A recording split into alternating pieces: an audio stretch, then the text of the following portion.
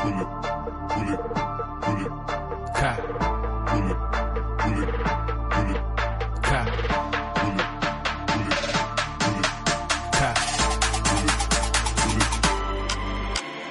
put your hands out. Nah, put your hands down, put them in the ground, mix it with the brown, it's that new sound, even if it's age old, fresher than some putty eye, even if we day old. Y'all put your hands out. Nah, put your hands down, put them in the ground, mix it with the brown, it's that new sound, even if it's age old, fresher than some putty eye, even if we day old. Oh. Ka.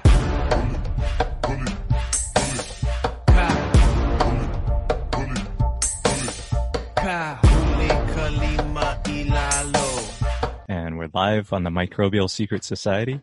And today I'm here with Evan of WholePlantWellness. Hello, how's it going? Yeah, so I met Evan in person at, I think the Watsonville KNF conference that I did. I think that was the first time we met in person. Yeah, it was. So you've been into KNF for a while. So why don't you just start by giving yourself a quick introduction here? Well, I got introduced to KNF in like 2016 when I went to a living soil symposium in Portland, Oregon. And prior to that, you know, I was aware of organic farming and I was definitely practicing it, but not to the depth that KNF brought me in. So it was really an eye-opening experience going to that symposium. And I mean, as far as background for me, I went to college for horticulture, and that was in New Jersey. They taught ideologies of organics, but they were wrapped in conventional agriculture. So I had a little bit of exposure to both at a young age. But I had no experience really prior to that. My family isn't a farming family. I got into it on my own interests when I was about 18. And ever since then, it's been upward mobility, trying to get more regenerative and more microbe friendly. So in your formal education, like horticulture education, there was no what was the depth of the mention of microorganisms? They were definitely aware that microorganisms played a role, but I don't think they stressed the importance of it as much as I've come to learn. You know, they didn't really encourage the thriving populations and like constant building of micro populations. They were just aware that it was doing a lot of the work. So they are, because from what I understand, basically, like, you know, for a plant to get a nutrient, it kind of has to go through the microbiome to a degree. It kind of naturally chelates it or chelates it, however you pronounce that word, and kind of breaks down that nutrient into a form that the plant can accept it. And so, yeah, so it does have to go through a microbe then, like digested by the microbe? Yeah, I guess that's probably what's going on. I never really dived into the biology. I kind of stayed more in the practical application of things, horticulture side.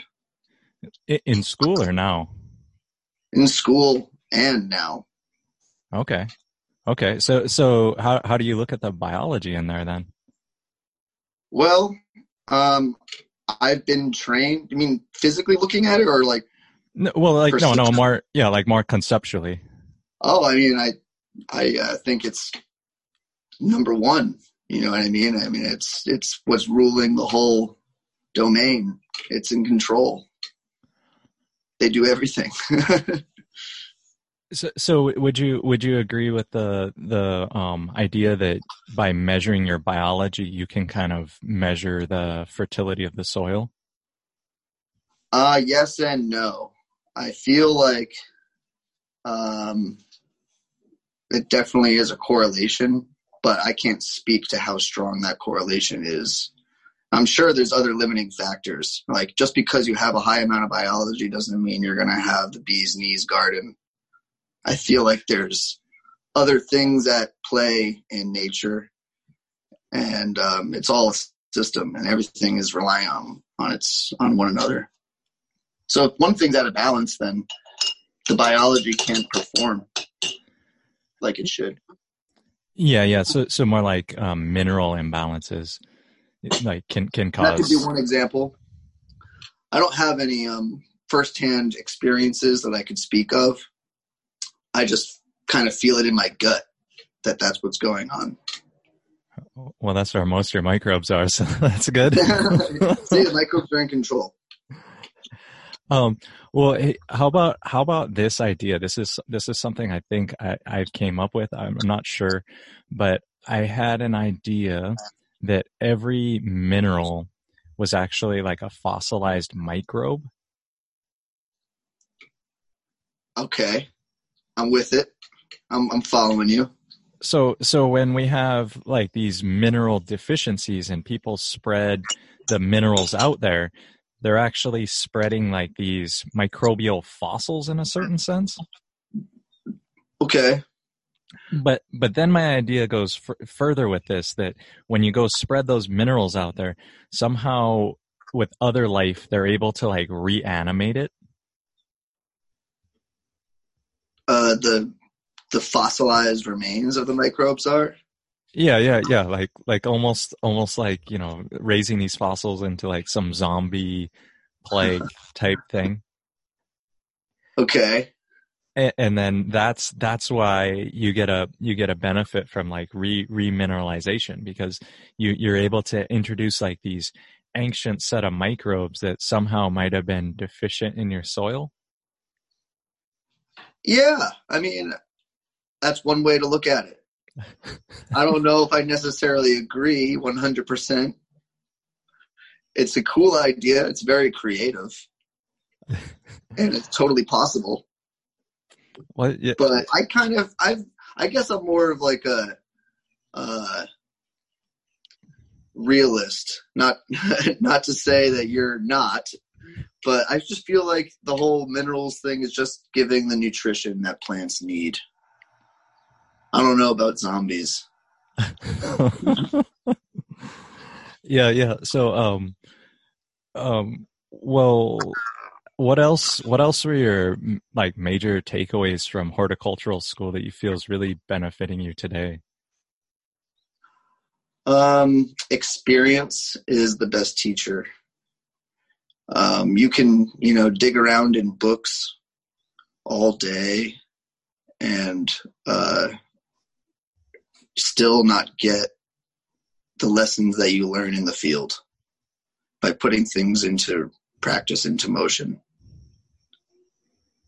It's great to get the foundation and the knowledge, and it's really good to understand the science behind everything, but you got to do it. You got to go out there and grow a plant to really understand what's going on. Did you? Because I didn't go to ag school. I've audited a few classes here at the University of Hawaii, but I didn't get the opportunity to go like really formally study like all the science and all the things they know in horticultural school. Right. So yeah, just trying to ask, because I imagine that made like. I mean, your foundation of knowing, if someone asks you just a question, you're like, well, but all these factors, right? Yeah, right. I try not to pin myself down as much as I can. I try to leave an open playing field, because that's what nature's like. It's not one way or the other. It's like this whole web of possibilities. Yeah, and I mean, I think those studies tend to be kind of reductionist too. Which studies? like if I go study like horticulture in college, because they're like, okay, we're gonna study the nitrogen cycle, or I mean, probably more complex than that, but they're like reducing it down to saying like, oh, we're just gonna study this component here today. Right. Yeah, there was a lot of that. And at the time I was going to school, I wasn't really sure what I was going to be doing with that knowledge either. I was just going because I wanted to go to school, and that was what I was interested in. And that was what was available to me. So I wasn't really sure what I was going to, be relying on farming to survive when I was going to school. So I don't think I paid as much attention as I would have today. I was there and I was learning, but I was also young and I just wanted to have a good time. Yeah, I found, I mean, I also went to college, and I think that's the archetype. You're supposed to, play beer pong every, before class and after class, right? Yeah, right. We got to warm up somehow. So, when you're saying you named your mission, what you're doing right now, whole plant wellness. How does that factor in? How'd you get on that name?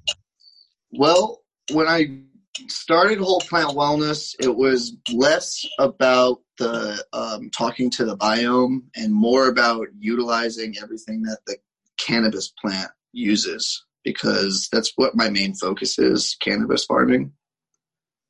And to be 100% straight up, and is the logo was developed just so I could work in the climate here. So I needed to develop a brand so I could join the marketplace. So I came up with Whole Plant Wellness, partly because it sounded good, and the other part because I believed that the whole plant had something to provide. And so that's how Whole Plant Wellness came to be.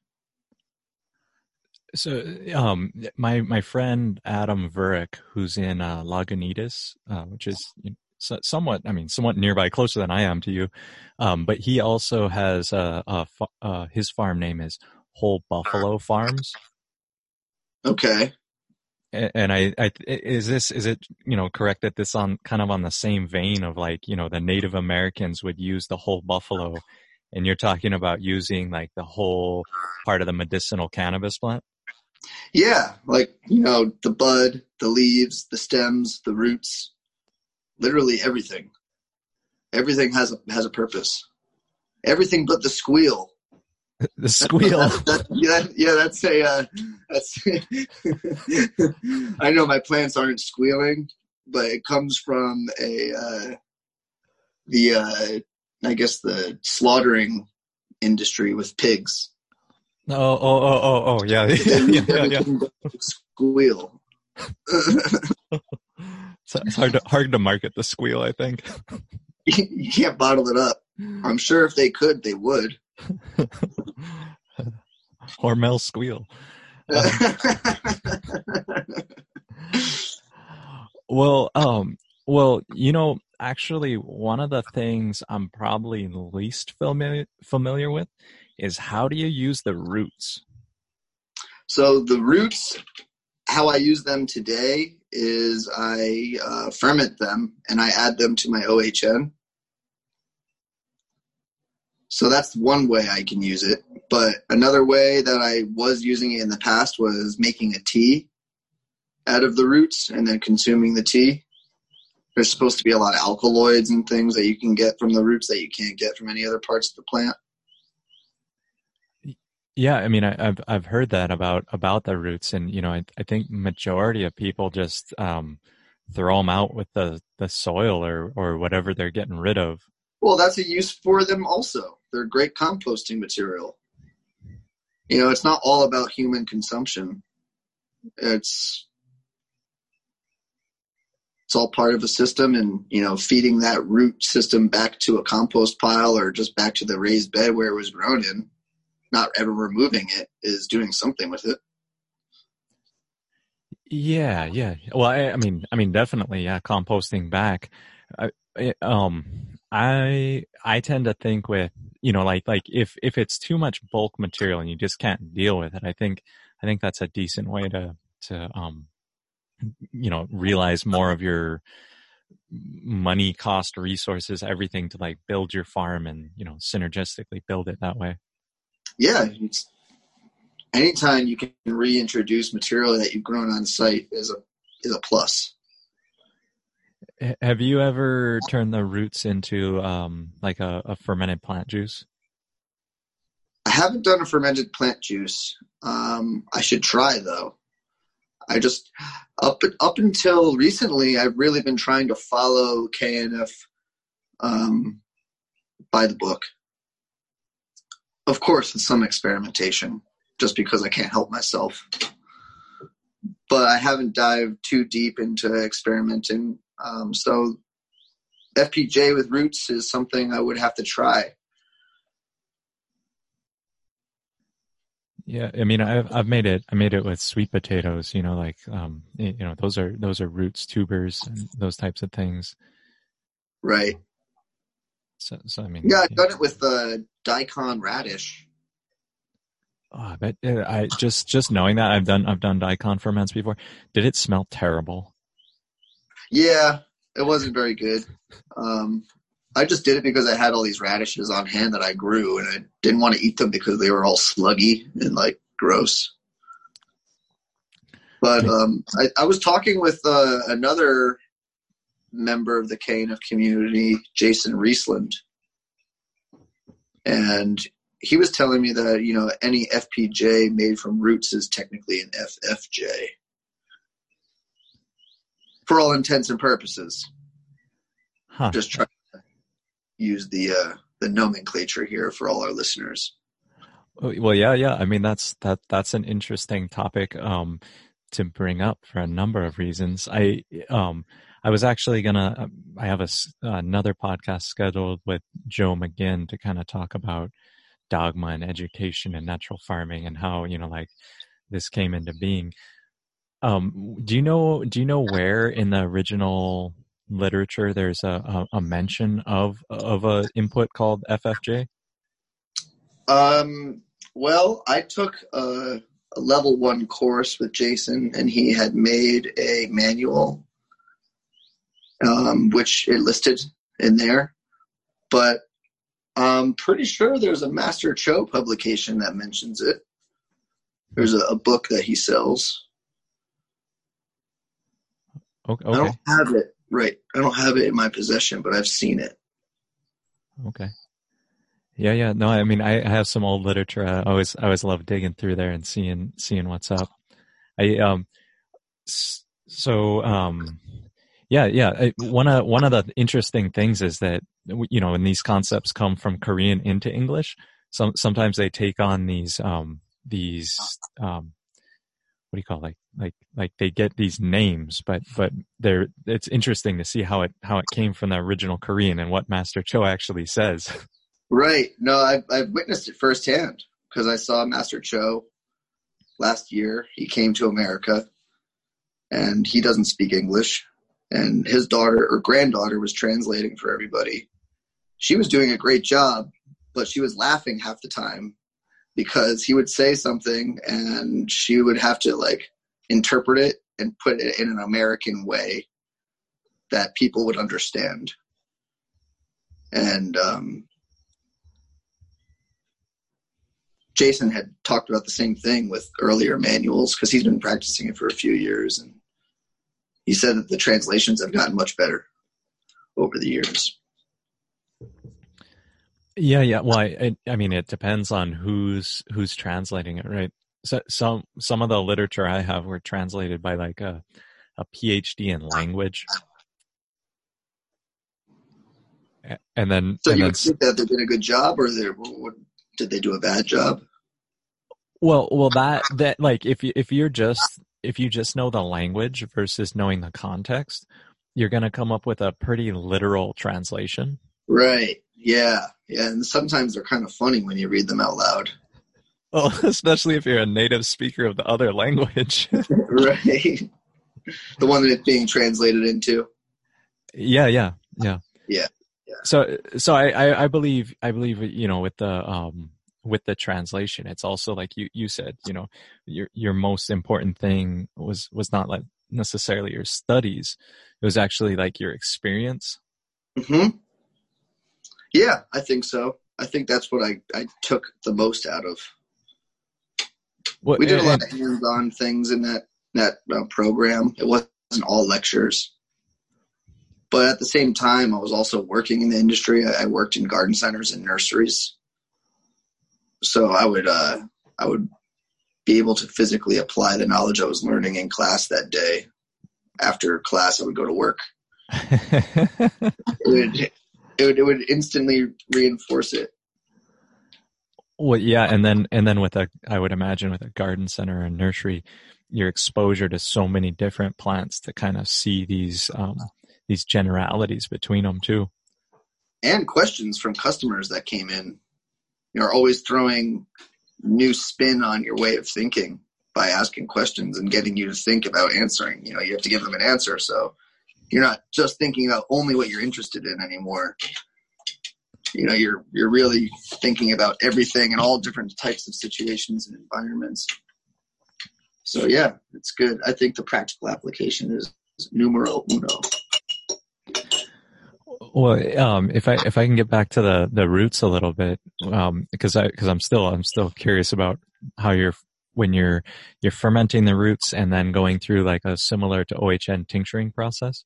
Yeah, so I treated it like it was Angelica root. Basically, I had the roots, I had them dried, and I didn't really chop them up too much. I just did it enough to where it was like not a huge root ball. You know, I just kind of finger teased them apart. And then I added beer to rehydrate them. Which now that I'm saying it out loud, I'm wondering if I could have just kept them fresh and avoided the beer altogether, which might have been better for the microbiology going on in the roots.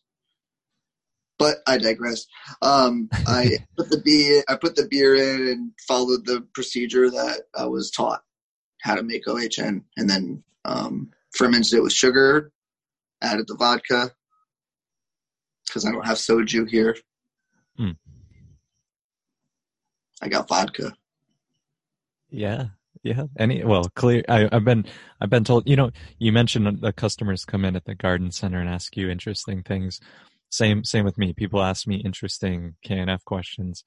And I was told the other day, like, you know, in your tincturing, it's better someone was asking, could you use rum? But someone was like, it's better if you use a clear alcohol because it can absorb more out. But I think today they cheat when they make rum. So instead of it actually having the barrel flavor, like it actually, you know, like tinctured your barrel, they say today they just like, you know, put in food coloring and flavoring, you know. Wood barrel flavor. Yeah, right. Wood barrel number 52. The guy who synthesized that gets the sample. Oh, I think this one tastes the best. It tastes like charred oak. It's perfect. Yeah, so you know, when you're saying using soju, from my understanding, it's as long as it's a clear alcohol above 35%, you should be getting, you know. Yeah, they taught the same thing when I was learning about it. I just use vodka because that's what's cheap and available. Yeah, well, I've done it with all kinds of stuff. I did it with tequila one time. It's kind of wild. Change your OHN taste? Yeah. For the worse. Yeah. Well, it depends, you know, a little lime, little salt, you know. You know what I wonder now? I'm just going to go off on a quick little tangent. I'm wondering if you use gin, if that would be a good choice, because Master Cho say that adding juniper berries fermented into your garden will bring chi. Huh. Well, I don't know. The question is the tincture already saturated by the gin? Good question. Yeah, I would guess that's that's probably a risk. To some level. But I don't know. I mean, it's still alcoholic. I don't know that this is the science. Like, I wish they had a university on tincturing. I'm sure there's a way to diagnose it all, get it analyzed. Well, people ask me all the time questions on that. They want to know the nitty-gritty science. Like for instance, do you know the amount of calcium in the WCA? Right. I've had people ask me the same question. And no, I don't, because I have not tested them. I've spoken to several people about doing so. It's just been cost prohibitive, and I see results. It's like, why do I need to know exactly how much calcium is in there? Because I know it's working. I have healthy plants. Yeah, I mean that's the ultimate, right? Like, I could talk all day. That's my approach, though. I know there's people out there that need to know the numbers, or they want to know, and it's good. I think that's great information. I'm just happy enough seeing it work, and that's good enough for me. I mean, yeah, at the end of the day, that's really what matters. I think it starts to matter more when you're getting into like consistency of manufacturing the solutions. Right. Yeah. When you want to guarantee that something's going to be what you think it is to somebody else, so they can add it to systems that they've already built. I totally get the place for those numbers. And I hope somebody out there is willing to foot the bill and take the time to do that, because there's lots of people out there that want that information. Yeah, I mean that's an interesting. I mean, it would be almost like foundational natural farming. Maybe we should do a little Kickstarter. Yeah. I think the only way to do it too is to have multiple people send in their batches. Uh-huh. And you test one to the other and see if there's consistency. Yeah, and then have the same people send in a second batch like later to see, like what's the difference between manufacturers, and then what's the difference between like my own manufacturing. Yeah. Because I imagine just, like just the, in the moon's day after the full moon, when you're gathering plant material early in the morning to make FPJ, that it's going to be different than if it was like a, half moon or I gathered it midday or, like. Yeah, I'd be very curious to see those readings. But I think to quantify that would alleviate somewhat of the dogma we have in our community. Yeah, it would definitely help more people accept it. I feel like a large part of the KNF acceptance is you got to just put it into faith. You just got to be like, okay, I'll just trust it because it seems right. Because that data isn't there, the numbers aren't there to back it up. Well, entirely true, and I think it has to do primarily with the Eastern to Western mindset. Yeah, definitely. Cultural difference is big from KNF to just natural farming in general. Yeah, I mean, in the East, it's kind of like ninjas, right? Like you're like, who do you study with? Yeah, it's very master educator student relationship, and to my knowledge, this is how it is. It's very like you don't question the teacher; you just kind of accept what they tell you as truth. Where in America, as we all know, we really give them a hard time. We really like to question everybody else, and we think we know what's best. It's like, the opposite. Well, as you mentioned that, I kind of had this idea that when you're learning in the Eastern, you're learning from the master. So like, if you're teaching me, I don't question you while you're teaching me. Right. Then once you're like, yo, you're cool. And like, and either you pass away or like, you promote me or whatever, then I've reached like that level. Now I can start experimenting. Right. Yeah. And I saw that firsthand at that Master Cho class. There was a kid in the crowd who like instantly derode what Master Cho said when he said something about using plastic or something like that. And the guy was just like, I'm calling bullshit. No. Like right there. And the Master Cho walked over and smacked him on the back. He's like, no, I'm the teacher. Yeah. Well, like, yeah, I think it's like a thing of humility. Like you get from the master, you get up to that level, then you experiment. But the American is like you just immediately question and like you try to integrate too soon, maybe. Yeah, definitely. We try to make it our own before we have the foundational accepted knowledge.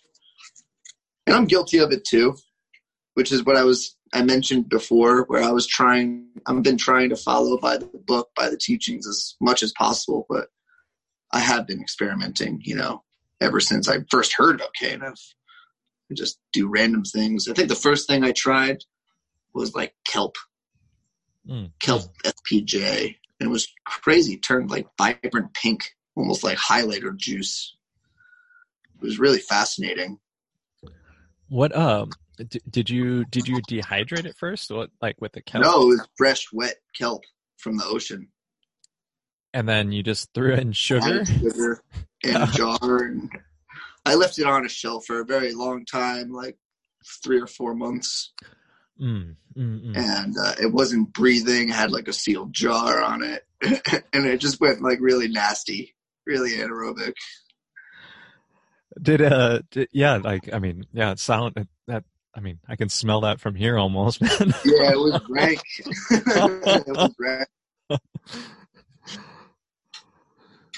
But yeah, so I mean, I found that when I was first starting out with KNF too, I would do just actually, I learned a lot by just neglecting stuff. Because you had neglecting the plants, or what neglecting? Oh, like the ferments. Yeah, like setting a solution there and then just seeing what happens over time. I think I've done a lot of that too. I'm still doing it. I have. If I showed you around my farm today, I could show you just random buckets that have been sitting there filled with remnants of old ferments, like the stuff that I strained off. I threw it in a jar with water and just forgot about it for 2 years. And you open them up today and there's like crazy designs that the microbes have come up with, like webbing and smells. That's another thing. But yeah, all kinds of stuff. Always mixing and mashing things. Yeah, it's like the fate of a natural farmer. All these jars, and then if you're like me, only like half of them are labeled. And I always try to make it like my primary rule, like label that shit. I try to as much as I can, but I'm the same way as you, I guess. Half the time I just remember. Yeah. Or a lot of the time I reuse all my jars and I don't wipe off the old your original label, the old content. So it's like it says FPJ, but it's OHN. Yeah. And like, only I can know that. If anyone else came in to like feed my plants or something, they'd be giving them all the wrong stuff. Yeah, and it comes down to where you gotta be bold to open it, smell it, and then taste it if you really want to know. Yeah. Yeah, for sure. I'm not too afraid to do that, to be honest. I mean, I've never gotten sick from tasting any of my ferments. So. Well, I'm doing good so far, I guess. yeah, the one I'd exercise caution with is the IMO 4 or like, manure IMO or anything where it's Yeah, I haven't eaten any of that. yeah. That I think is a realm that I'm not willing to taste. I'm doing the liquid stuff. I'm not eating like the fermented soil. Have you turned a bunch of people on to like tasting that where they might have not if it weren't for you? Yeah, definitely. I've had several people come over and like, oh, come see my ferments. And then I'll just pull these jars off the shelf. I'm like, here, taste this. And they give me this weird look like, what are you being tasted? And then I'll taste it in front of them first so they know I'm not trying to poison them. And I've had a few people outright just decline because they're so squeamish. And I get it. My girlfriend's one of them, actually. She's really not too willing to try all my ferments. She'll do it if we like force it down, but she'd rather not. So she just got to taste them off your lips, man. Yeah. I'm gonna make like a fermented FPJ chapstick. I bet you, yeah, the probiotics on your lips and that shit. I'm going on some tangents here, though. Jeez. Yeah. Well, do you want to get back to the roots? I got one more burning question on that one. Yeah, ask me. Are you a 1/3 or a 2/3 guy? Well,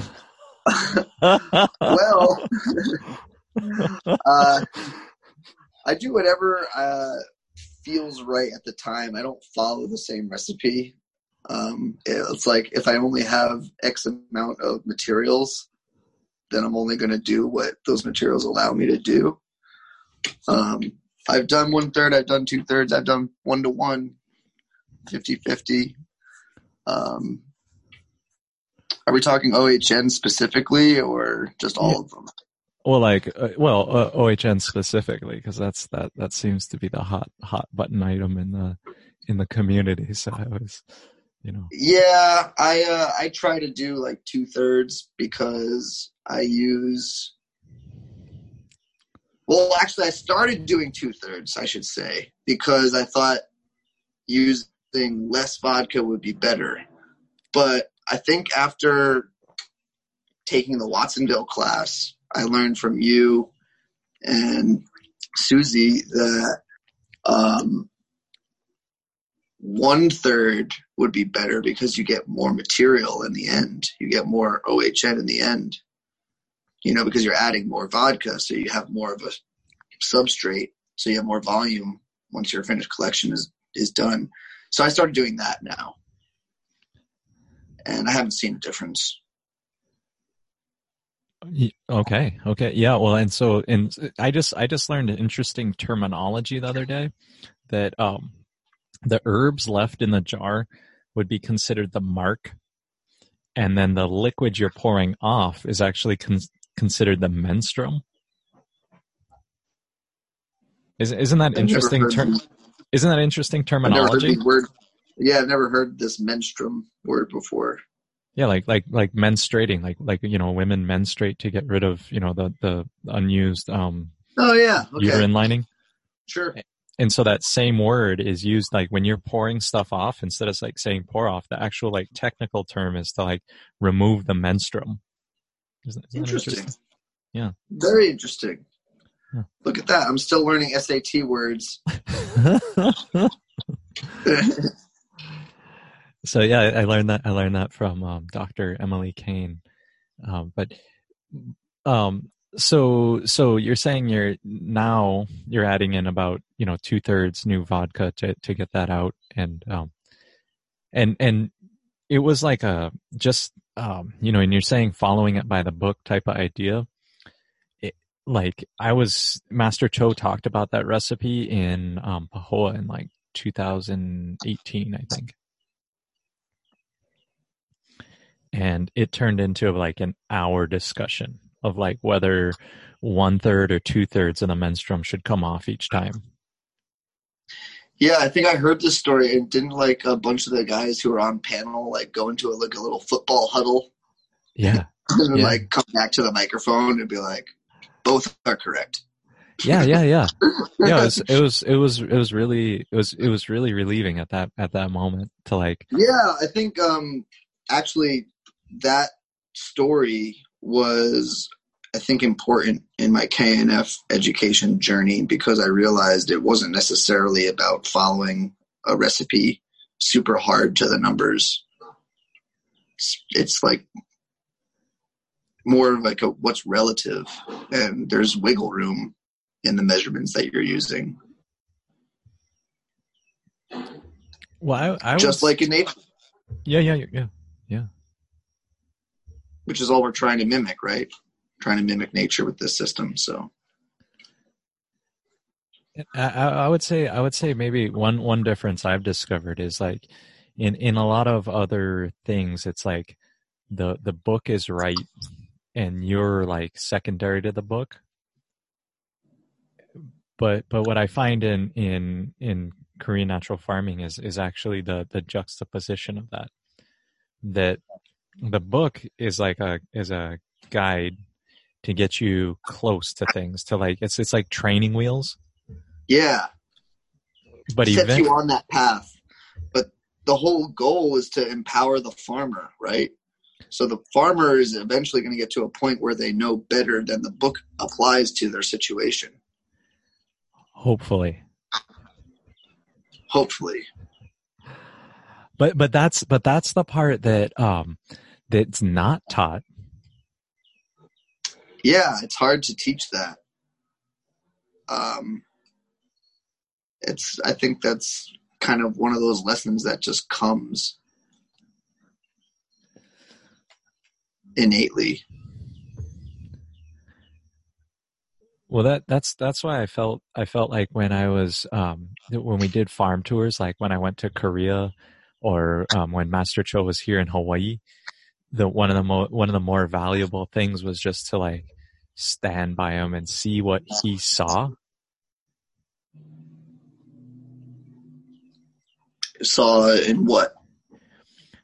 Like if I just walk up to a farm, what hits my eyes? What are my first like, oh, this and that and those things, and to see how he walks up and he sees in a completely different like realm. I wish I got the chance to go on a farm tour with him. I don't know. I haven't experienced this with the man. But yeah, just like, well, what I noticed, I mean, what I kind of mimic him in the ways I do it, but now instead of like, like if you're like, hey, this plant right here in front of me has these problems, he doesn't necessarily look at that plant right there. He starts to look at what are the plants right around that plant doing. Mm-hmm. So even though you're asking about this plant, he's looking at more of like what you're saying, the whole plant, like how its roots are actually intermingling with these other plants, and how the ecosystem is connected. Yeah, they're definitely all functioning together on some level. Yeah, so to look, I mean, I think that's the difference too. Is natural farming? It's no longer just about your plant.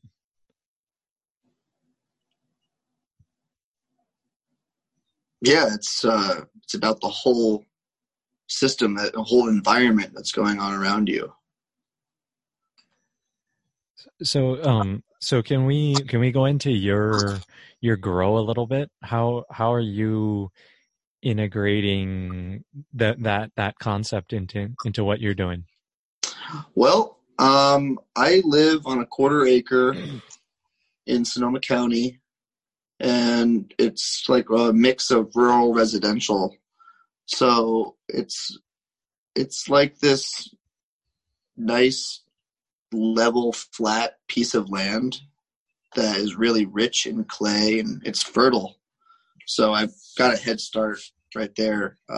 But for the last 5 years, I've lived here, and I've slowly been adding just biomass to the land, and a lot of composting and mulching, cover cropping, and building soil so I can grow as many different things as possible. I grow vegetables, flowers, cannabis.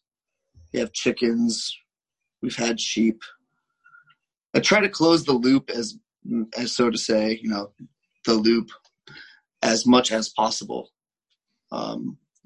Just try to outsource as little as possible. Try to avoid buying fertilizers, pesticides, all that stuff. So making ferments out of things I grow on site is priority. I do that as much as possible.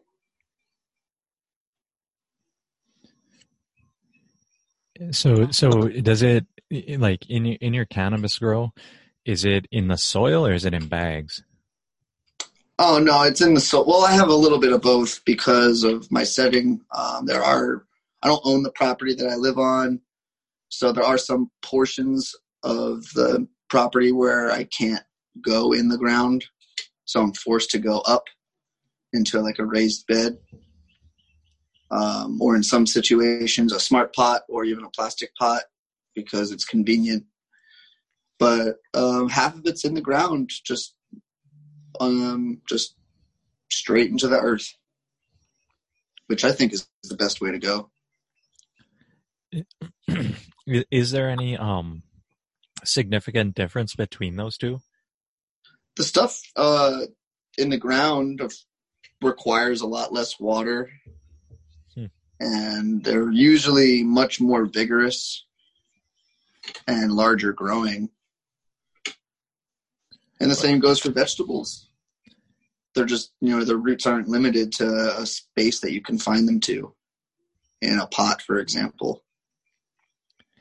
I mean, and would you consider that you're doing the same type of like soil amendment? Because I know if you're filling up like a big smart pot, you're gonna like make your own blend. But Mm-hmm. if you're going into the soil, you're not digging down to that same depth and making like an in the ground pot, right? I have in the past, but I've learned that it's not absolutely necessary. So yes and no. I have done it in years past because the ground was so compacted and so clay rich, like I mentioned before, that it wouldn't drain. It would just hold water. So I would dig a hole out and replace it with more porous soil, or just sometimes just wood chips, just to decompose and naturally break down. But also I've built up by just building layers rather than digging up underneath and adding to it. Mm-hmm. Just go right on top. Just pile it up there. Yeah, just pile it up. Make mounds in some cases. And then, as you're layering, grow things and then cover those cover crops with another layer of soil or compost and just keep building. And you really get a really rich, loamy soil in a very short amount of time if you do that. I mean, a short amount of time in the grand scheme of things, we're talking 6 to 9 months. Yeah, then you're able to realize that benefit for years after you've put that. Yeah, absolutely. Like I said, I moved onto this property 5 years ago, and the ground was a whole lot less fertile back then. And, plants would show deficiencies. You get weird yellow leaves and curling. And past 2 years, I haven't seen very much of that at all. This is very vibrant green, healthy growth, very sturdy plants, resilient. And I think that's all because of the soil. And so you don't use any pesticides or anything. You've never really taken a step back, or I've never used anything that's harmful to humans. Okay. So I've never used anything like Eagle 20 or that's I've heard about that. It's a name brand pesticide. I think it's what's the chemical in there? I can't remember the chemical right now, but it's not very good for you. I've never used anything like that, but I have used things like pyrethrins in some situations, just because of the marketplace demands a certain product. And sometimes the marketplace demands it in a time frame that natural farming won't allow for. So I flex a little bit in some places where other natural farmers do like a hard no. And I totally respect that. But for my situation, sometimes I have to use a bottled spray-on pesticide like a pyrethrin base, which is natural in the grand scheme of things, but it could be done better. I admit there are better ways to do it. But that, I mean, what you're saying to me, it doesn't sound like it's that damaging to necessarily the soil microbiome. It's maybe, yeah. No, I don't think so. Yeah. So I mean, that's what I mean of like, you know, so you've basically been building soil for your whole 5 years, right? I mean, I've just been adding positive biology. And last year I really noticed the biggest difference because the soil literally was moving with microorganisms and little arthropods and millipedes and little insects. Like you would focus at the soil surface and you could see it like moving. There was just always life crawling around on top. Not the physical dirt was moving, but they're moving everything aside, and you know, it was incredible. It was like a little jungle. Yeah. You know, and all those bugs on their smallest level, like it when they're there, they're all you know, dropping you know, poops and whatever, like killing each other. That was the other thing I noticed. I didn't top dress at all this past season with any sort of worm castings or any sort of compost or anything like that. But you go out there at the end of the season and there was like a 3-inch thick layer of fresh worm castings and other soil particles that looked like we had dumped them there. You know, they were just fluffy as could be. You could put your finger straight into the soil for 8 to 10 inches, no problem. And we haven't tilled, haven't done any kind of aeration techniques, nothing like that. Wow.